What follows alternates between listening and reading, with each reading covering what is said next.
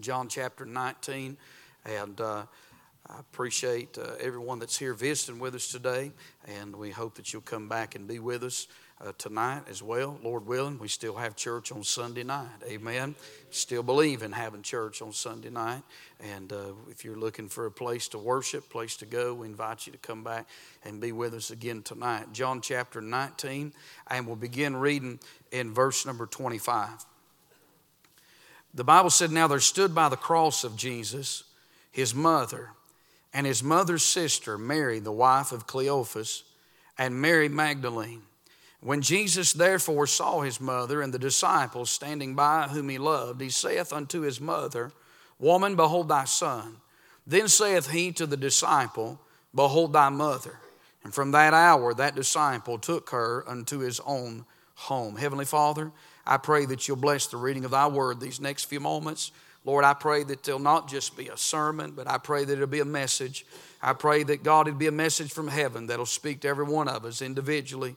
I ask that if there was one here this morning lost, God, I pray for their soul to be saved this morning. We want to thank you for the soul that was saved this week, and we give you the glory and the honor for that. We pray that you'd rescue someone as well this morning, encourage our hearts, and draw us close to Calvary, and we'll thank you for it. In Jesus' name we do pray.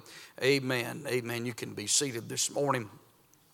I think this passage of Scripture is fitting this morning for two reasons. Number one, because it is about the cross. Amen. For several weeks now, I've been preaching on the cross, and I would say this about that I've not been finding sermons on the cross, but rather they've been finding me. I thought about that yesterday, that I don't even have to think about it. It just seems like throughout the course of the week, God somewhere lets me fall across a passage or hear something said or put something in my heart about Calvary, and I'm going to preach on it just as long as He leads in that direction. But it's important because it's about the cross. And then I think this passage is significant this morning because in this passage of Scripture, these three verses that we've read this morning, it's also about his mother. You'll notice in verse 25 that two different times in verse 25 and again in verse 26, it emphasizes his mother. Now there stood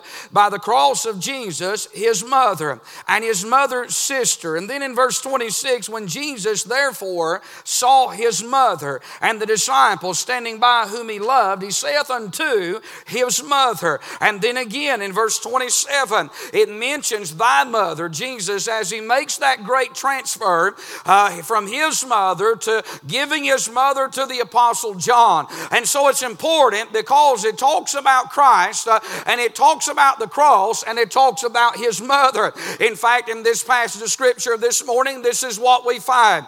We find a loving mother. We find a good example of a son. And then we find here a servant's responsibility as Jesus passes his mother to the Apostle John. But what is also interesting about this text this morning, and it's what I want to preach on, is that we know that Jesus is on the cross and we know that Christ is giving his life. He is paying the ransom for many. Amen. In other words, he's making provision. And he's making provision for the world. He's making provision for salvation. He's making provision for all of humanity. But in this text here, he's also making provision for his mother. Amen. And I think that's interesting this morning that Jesus, while he is purchasing salvation and while he is paying the sin debt, he is also thinking about his mother. And so I want to preach this morning on this subject, on Calvary, the place of provision. Calvary, the place of provision. Our Savior provided for the world, as I mentioned. He provided for all of humanity, and he also provided for his mother. What that tells me in this passage of Scripture is that no one is excluded that comes to the cross. Amen. The Calvary leaves no one out. Calvary makes provision for everyone. It makes eternal provision. And as we see in this text here for his mother's sake, it also makes earthly provision. Do you realize that Calvary is everything that you and I will need, not just in the next life, but also in this life? Amen. I'm telling you, the cost of the cross is worth it all. Amen. Calvary covers it all, as we heard this week. And I thank God for the cross of Christ, and I also thank God for his mother. Amen. When you come to this text this morning and you think about his mother, you find the faithfulness of his mother. In verse number 25, the Bible said, "Now there stood by the cross of Jesus his mother." Mary was faithful from the beginning to the end. She stood by her son, and she stood by him as her Savior. She was faithful, the faithfulness of his mother. And then I see her family, as the Bible said that his mother's sister was there. Mary's sister was standing with her, no doubt to comfort her and to help her as she stood at the foot of the cross. So we see her faithfulness, we see her family. But in verse 28 or verse number 26, we see her favor. As the Bible said, Jesus therefore saw his mother and the disciple that was standing by. You know what Mary found at the cross? In the midst of all of the heartache and the grief that the cross of Christ brought to her, she still found favor in the eyes of the Lord. You know, that's interesting, because Calvary provides favor to all of us. She found favor as a mother, but she also found favor as a sinner. Amen.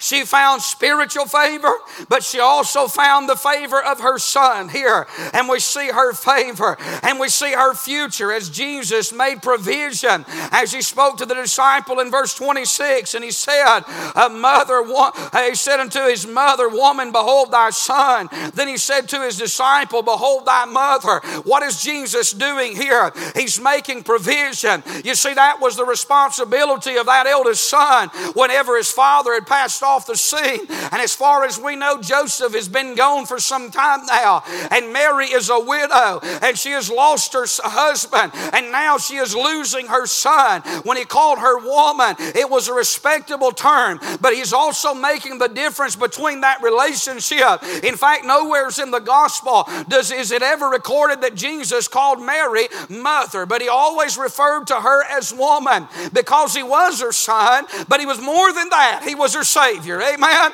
I'll say this morning, I'm glad that on the cross, Jesus bore both of those roles. He was the son of Mary, but he was the Savior of Mary. He is the Son of God, but he is the Savior of man.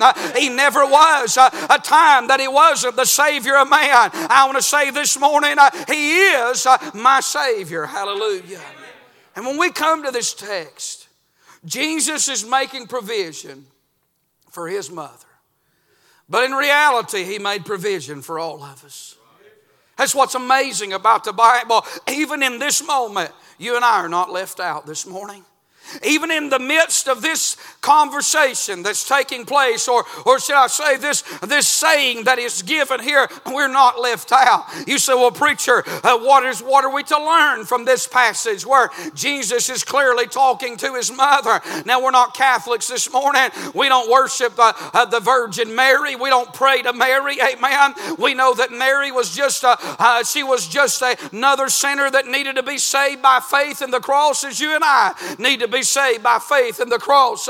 But this morning, as we think about Jesus and his mother, what is it that we learn from the life of Christ here as he makes provision for her? I want to say, number one, this morning, we learn about the selflessness of Jesus. Amen. As the Bible said in verse number 26, "Now Jesus therefore saw his mother."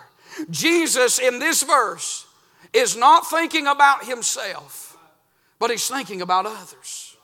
That's interesting, because the first three of the 7 sayings on the cross has nothing to do with Christ, but has everything to do with others this morning.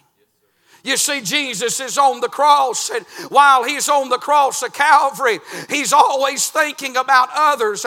He's going through the greatest trial, the greatest affliction, the greatest agony that could ever be known to man. But He's not self-centered. He's not considering Himself, but He's thinking about those around Him. He saved that thief that was on the cross.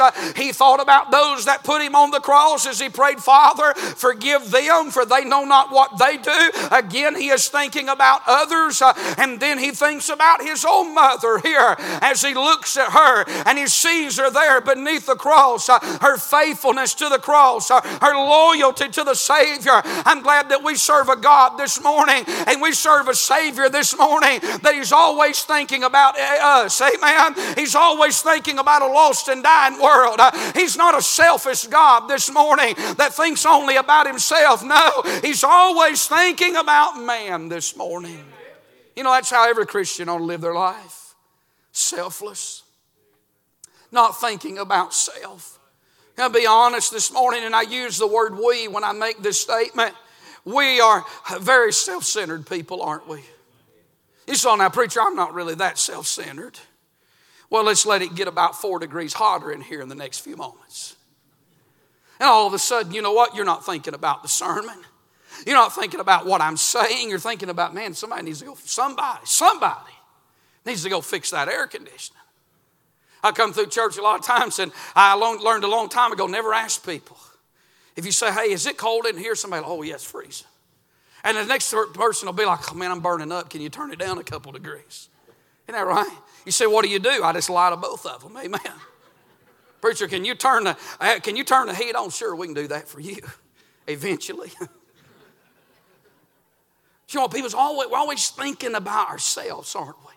When something happens to us, it's way more personal, and we feel way more sympathetic about what we're going through, and we think more about what we're facing. That's just how we are this morning. We think more about what we're facing and what we're going through. I think that's the problem with some songs that are written today. They're too self-centered. They don't talk about Christ that much. They don't talk about the suffering of our Savior. You go back and read a lot of old songs, you know what they talked about? Even when they spoke about suffering, they spoke about the will of God and suffering and glorifying God through suffering. But now it seems like more songs are written about escaping the suffering or the suffering going away. And I want to say this morning, I don't like suffering no more than anybody else, but as Christians, we're going to suffer in this walk of life.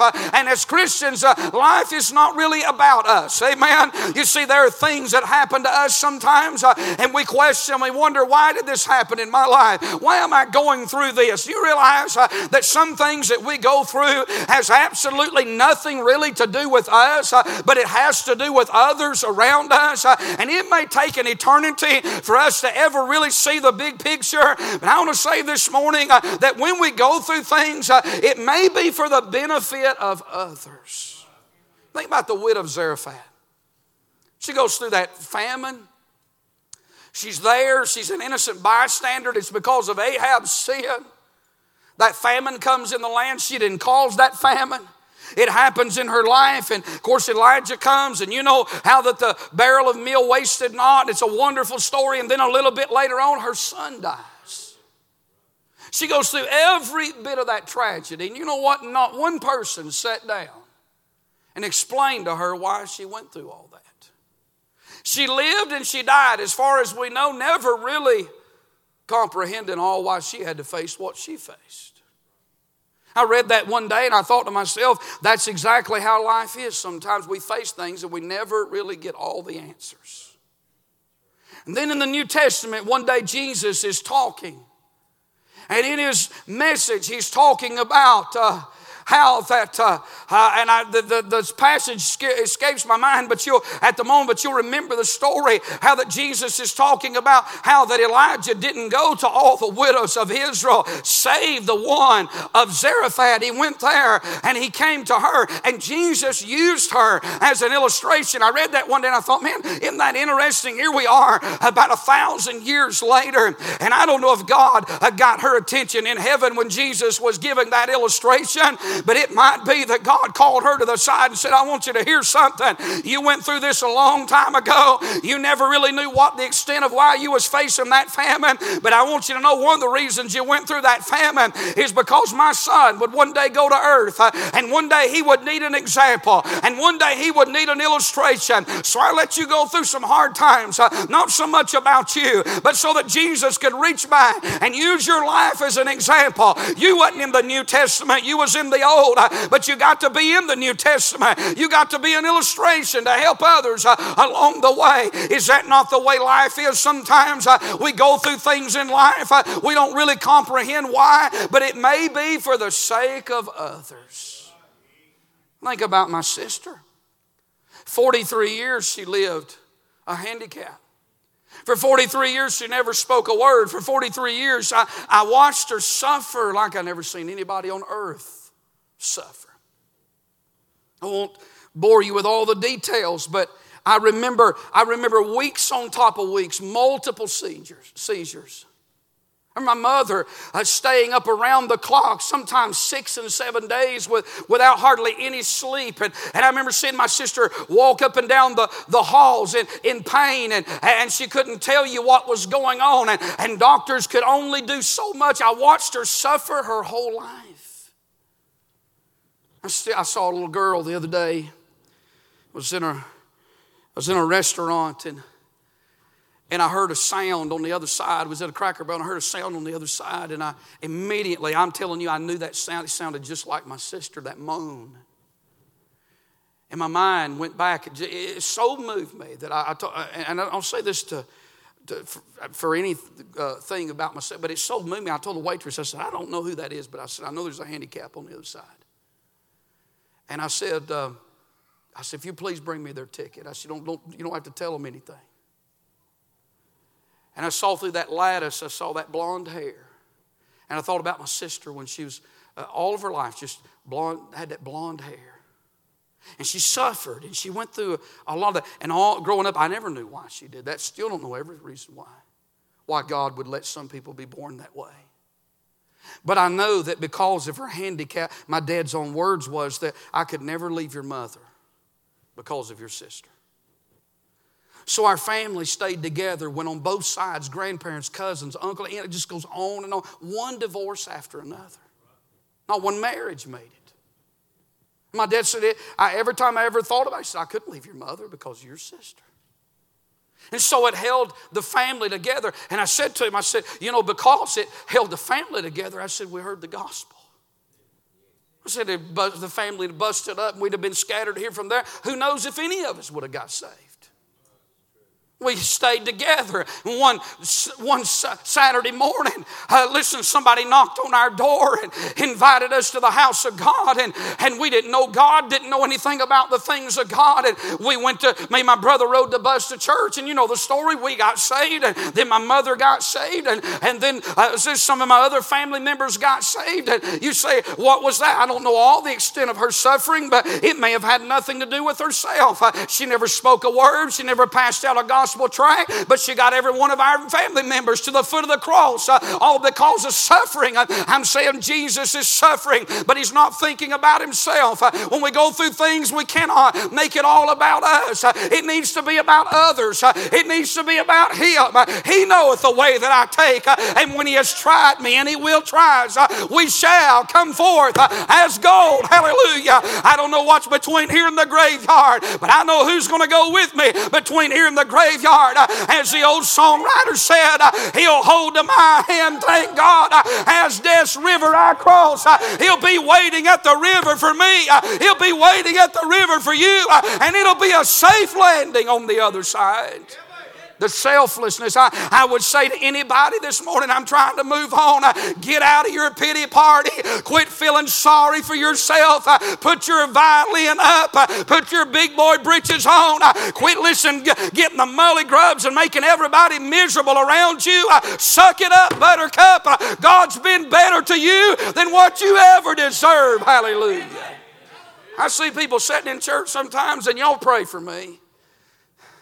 I want to sling a songbook at them, and I know that ain't right. Y'all please pray for me. I just want to sling a song. None of y'all. But I can look in their face and tell they're a million miles away. Or they're sitting there just feeling plumb sorry for themselves. Why you want to do that? God's been better than you deserve. You think you deserve another blessing? You think you deserve life to be better than what it is? I ought to be in hell this morning. It wasn't for the mercy of God. You're looking at somebody who's been a drunk. I never drank a drop of alcohol. I'll tell you, if God wouldn't have saved me, my life would be in shambles. And by the way, yours would too.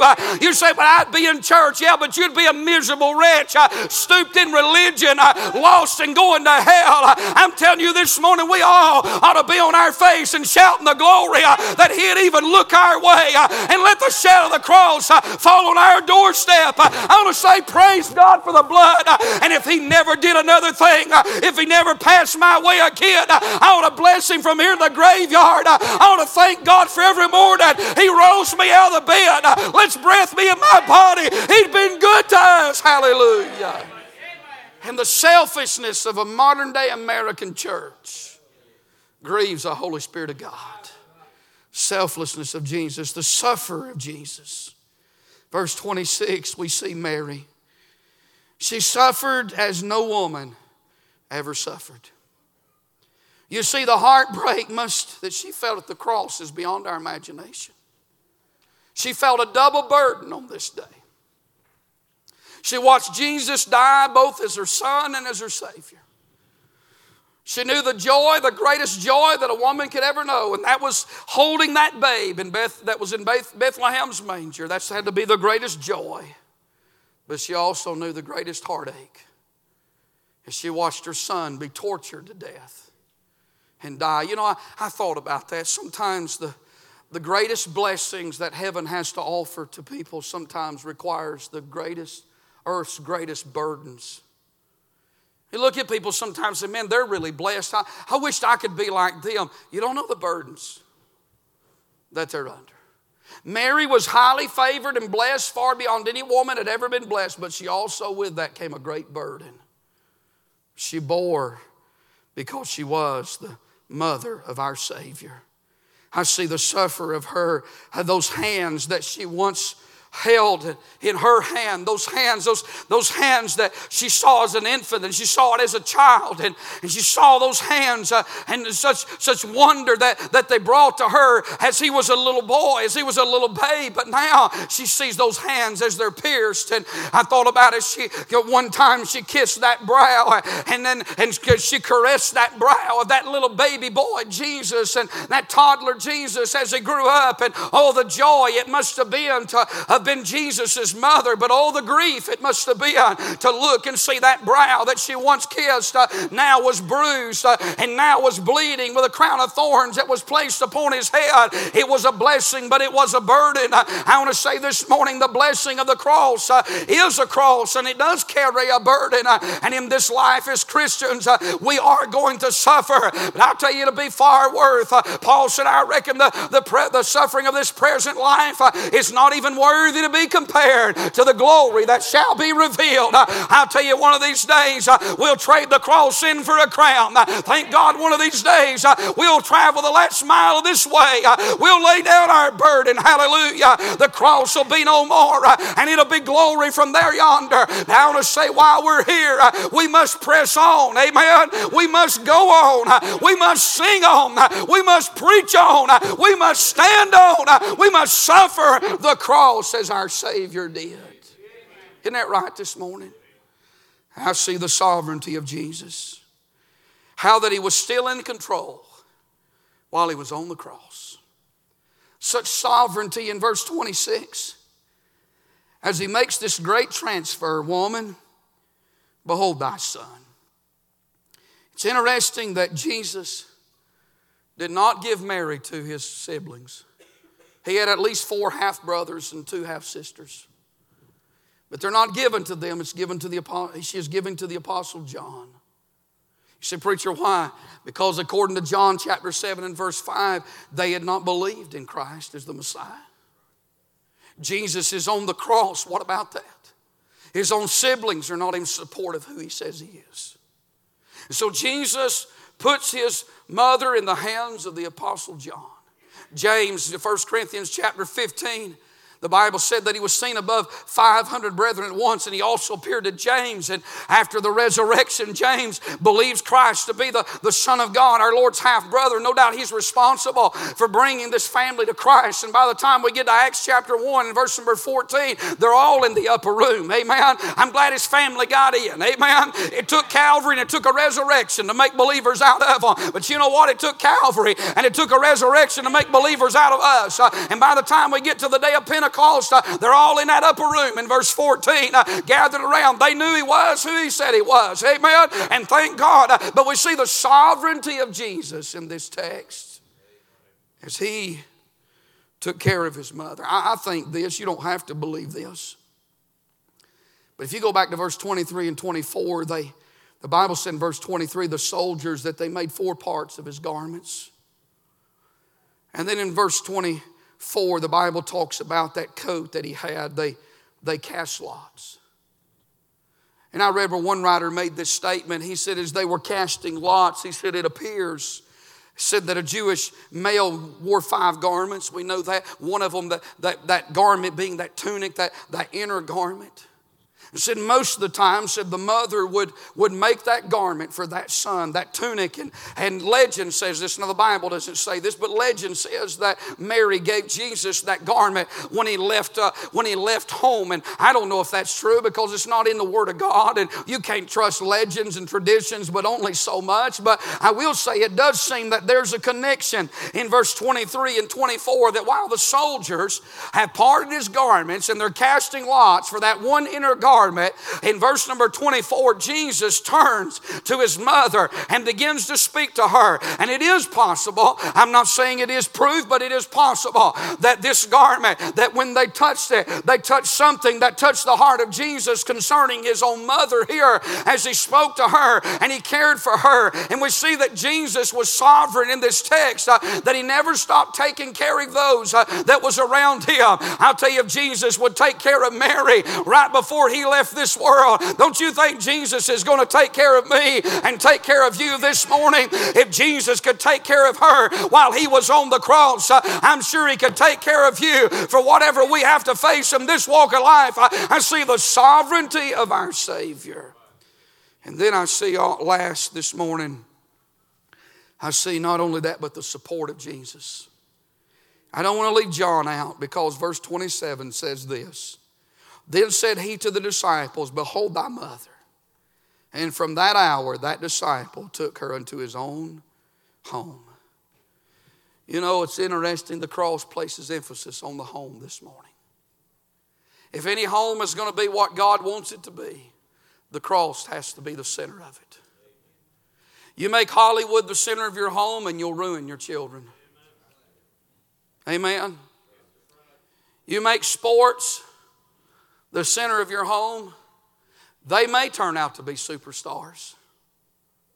And let me just go ahead and burst that bubble this morning. Every parent thinks their child's a superstar. Just do the math. How many professional football players and basketball players and baseball players and whatever else, how many of them do you really, does anybody know it personally? I'm not talking about, I know somebody, know somebody, know somebody, know somebody, know somebody. So we say. How many of us really knows that? No, you don't know that many people. And I hate to crush any young person's dreams this morning, but have bigger dreams than being an athlete.